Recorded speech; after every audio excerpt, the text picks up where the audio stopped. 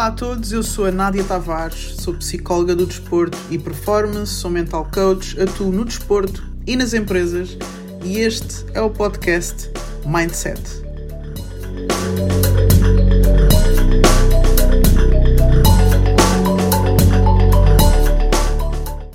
Eu estava a falar com um atleta há pouco tempo e ele dizia-me assim: eu desmotivo-me muito facilmente.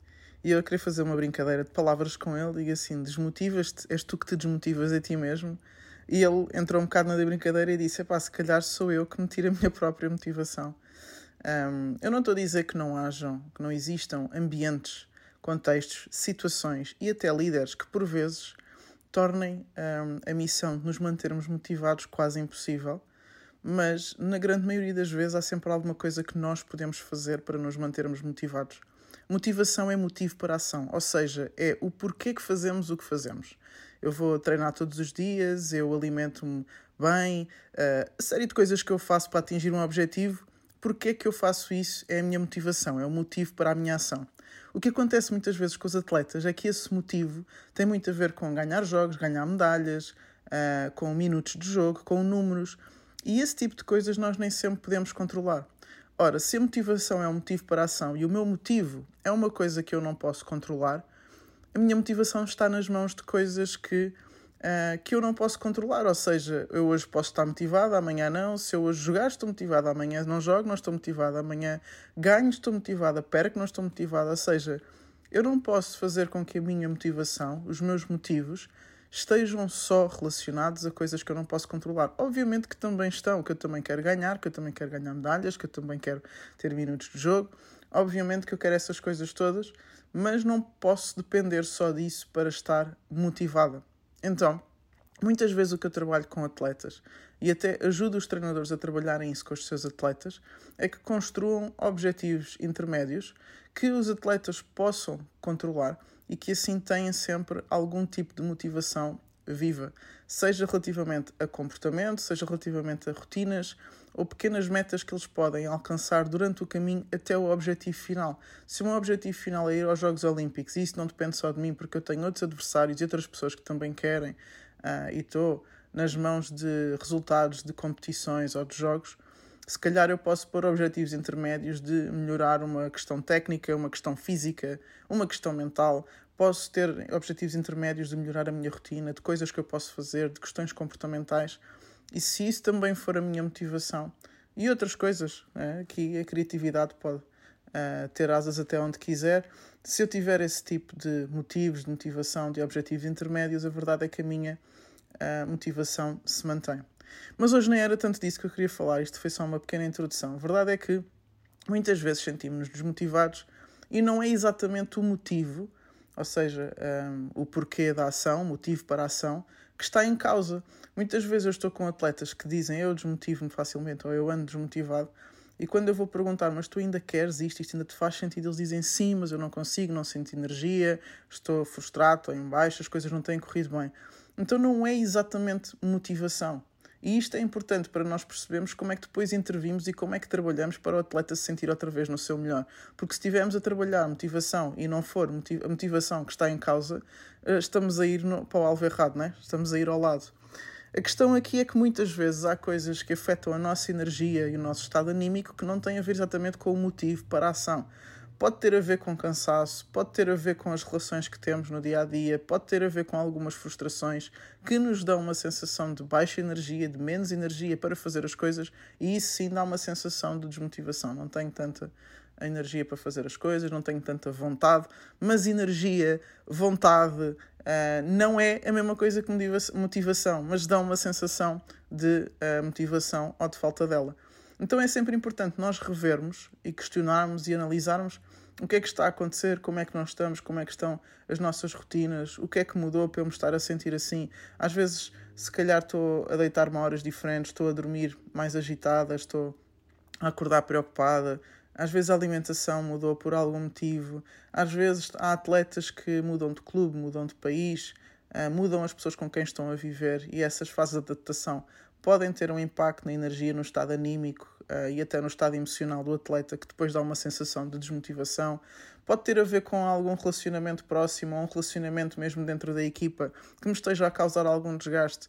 E na verdade o que eu preciso é trabalhar a gestão das minhas relações, gerir algum conflito, confrontar alguém com alguma situação difícil, ter uma conversa difícil, e resolver algum tipo de relação que eu tenha, ou até às vezes pessoas que eu tenha que decidir afastar-me um pouco, não é? Nem chego ao ponto de dizer cortar, mas às vezes afastar-me um pouco porque não me estão a fazer muito bem naquela fase da minha vida.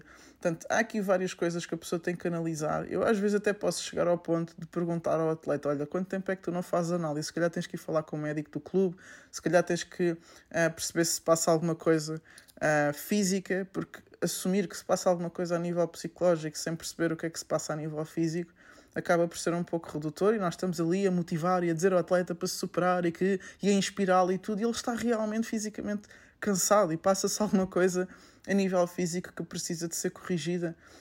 Às vezes o atleta está a passar por uma situação difícil, ou a nível pessoal ou até a nível desportivo, pode estar numa fase em que não está a conseguir fazer o que normalmente faz, pode estar a ter um problema pessoal, pode ter tido alguma situação um pouco mais grave, alguma situação de crise na sua vida pessoal.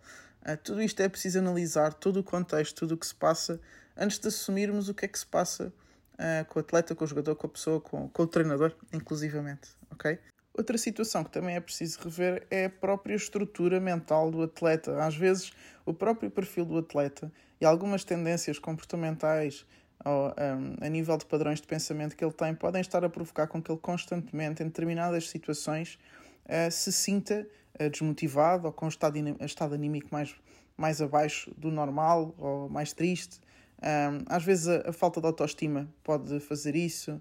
Às vezes padrões de pensamento que levem à generalização de um momento negativo para uma catástrofe total, não é? Nós já falámos disto muitas vezes no podcast, nos vídeos aqui da Dream Achieve, que, por exemplo, uma pessoa tem um jogo mau e diz logo que a época vai correr mal. Ou começa e o jogo, há uma jogada, a primeira jogada corre mal e ele assume que todo o jogo vai correr mal. Ou, inclusivamente, muitas vezes transfere aquilo que são comportamentos para a identidade. Joguei mal, sou mau jogador.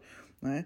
Tive um mau jogo, então é porque sou mau jogador. E isto são padrões de pensamento que precisam de ser corrigidos, que às vezes dão uma sensação de desmotivação, porque, claro, se um atleta assume que é mau jogador, a motivação ou a sensação dela, pelo menos, desce, não é? Porque se eu tenho sonhos de chegar aqui e ali e começo a achar que sou mau jogador, que sou mau treinador, obviamente que começa a acreditar menos e tem menos energia para perseguir objetivos que não acredito neles, não é? Então às vezes temos também que analisar o próprio perfil do atleta, se não é questão só de circunstâncias e de trigas, mas também se o próprio perfil do atleta tem tendência para que ele se sinta assim constantemente e qualquer situação de adversidade faz com que ele se vá abaixo, não é?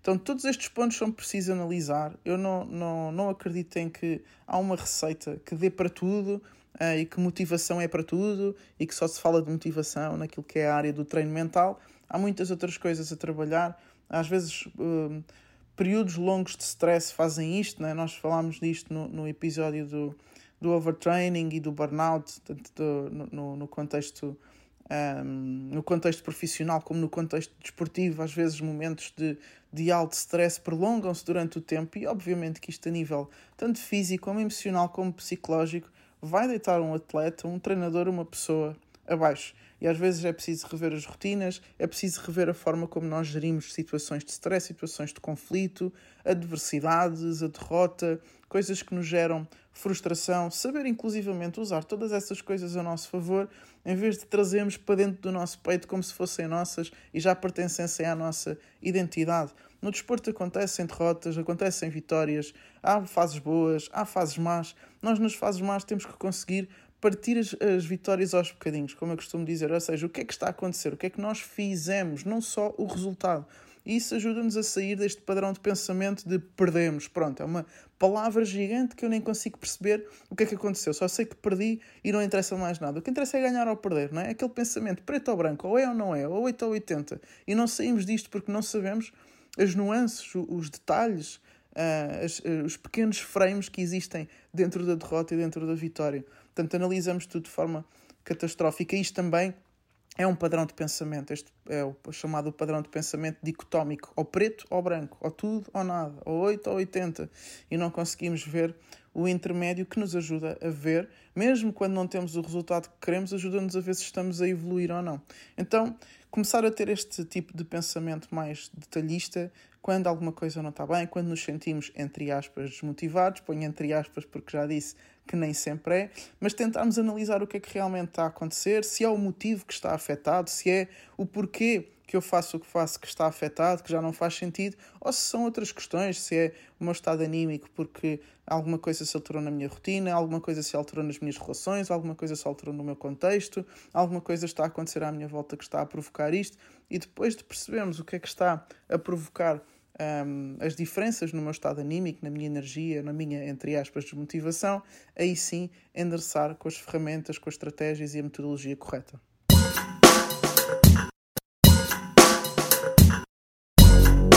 Espero que tenhas gostado da mensagem, que ela te seja útil. Agora lembra-te, põe em prática. Até à próxima.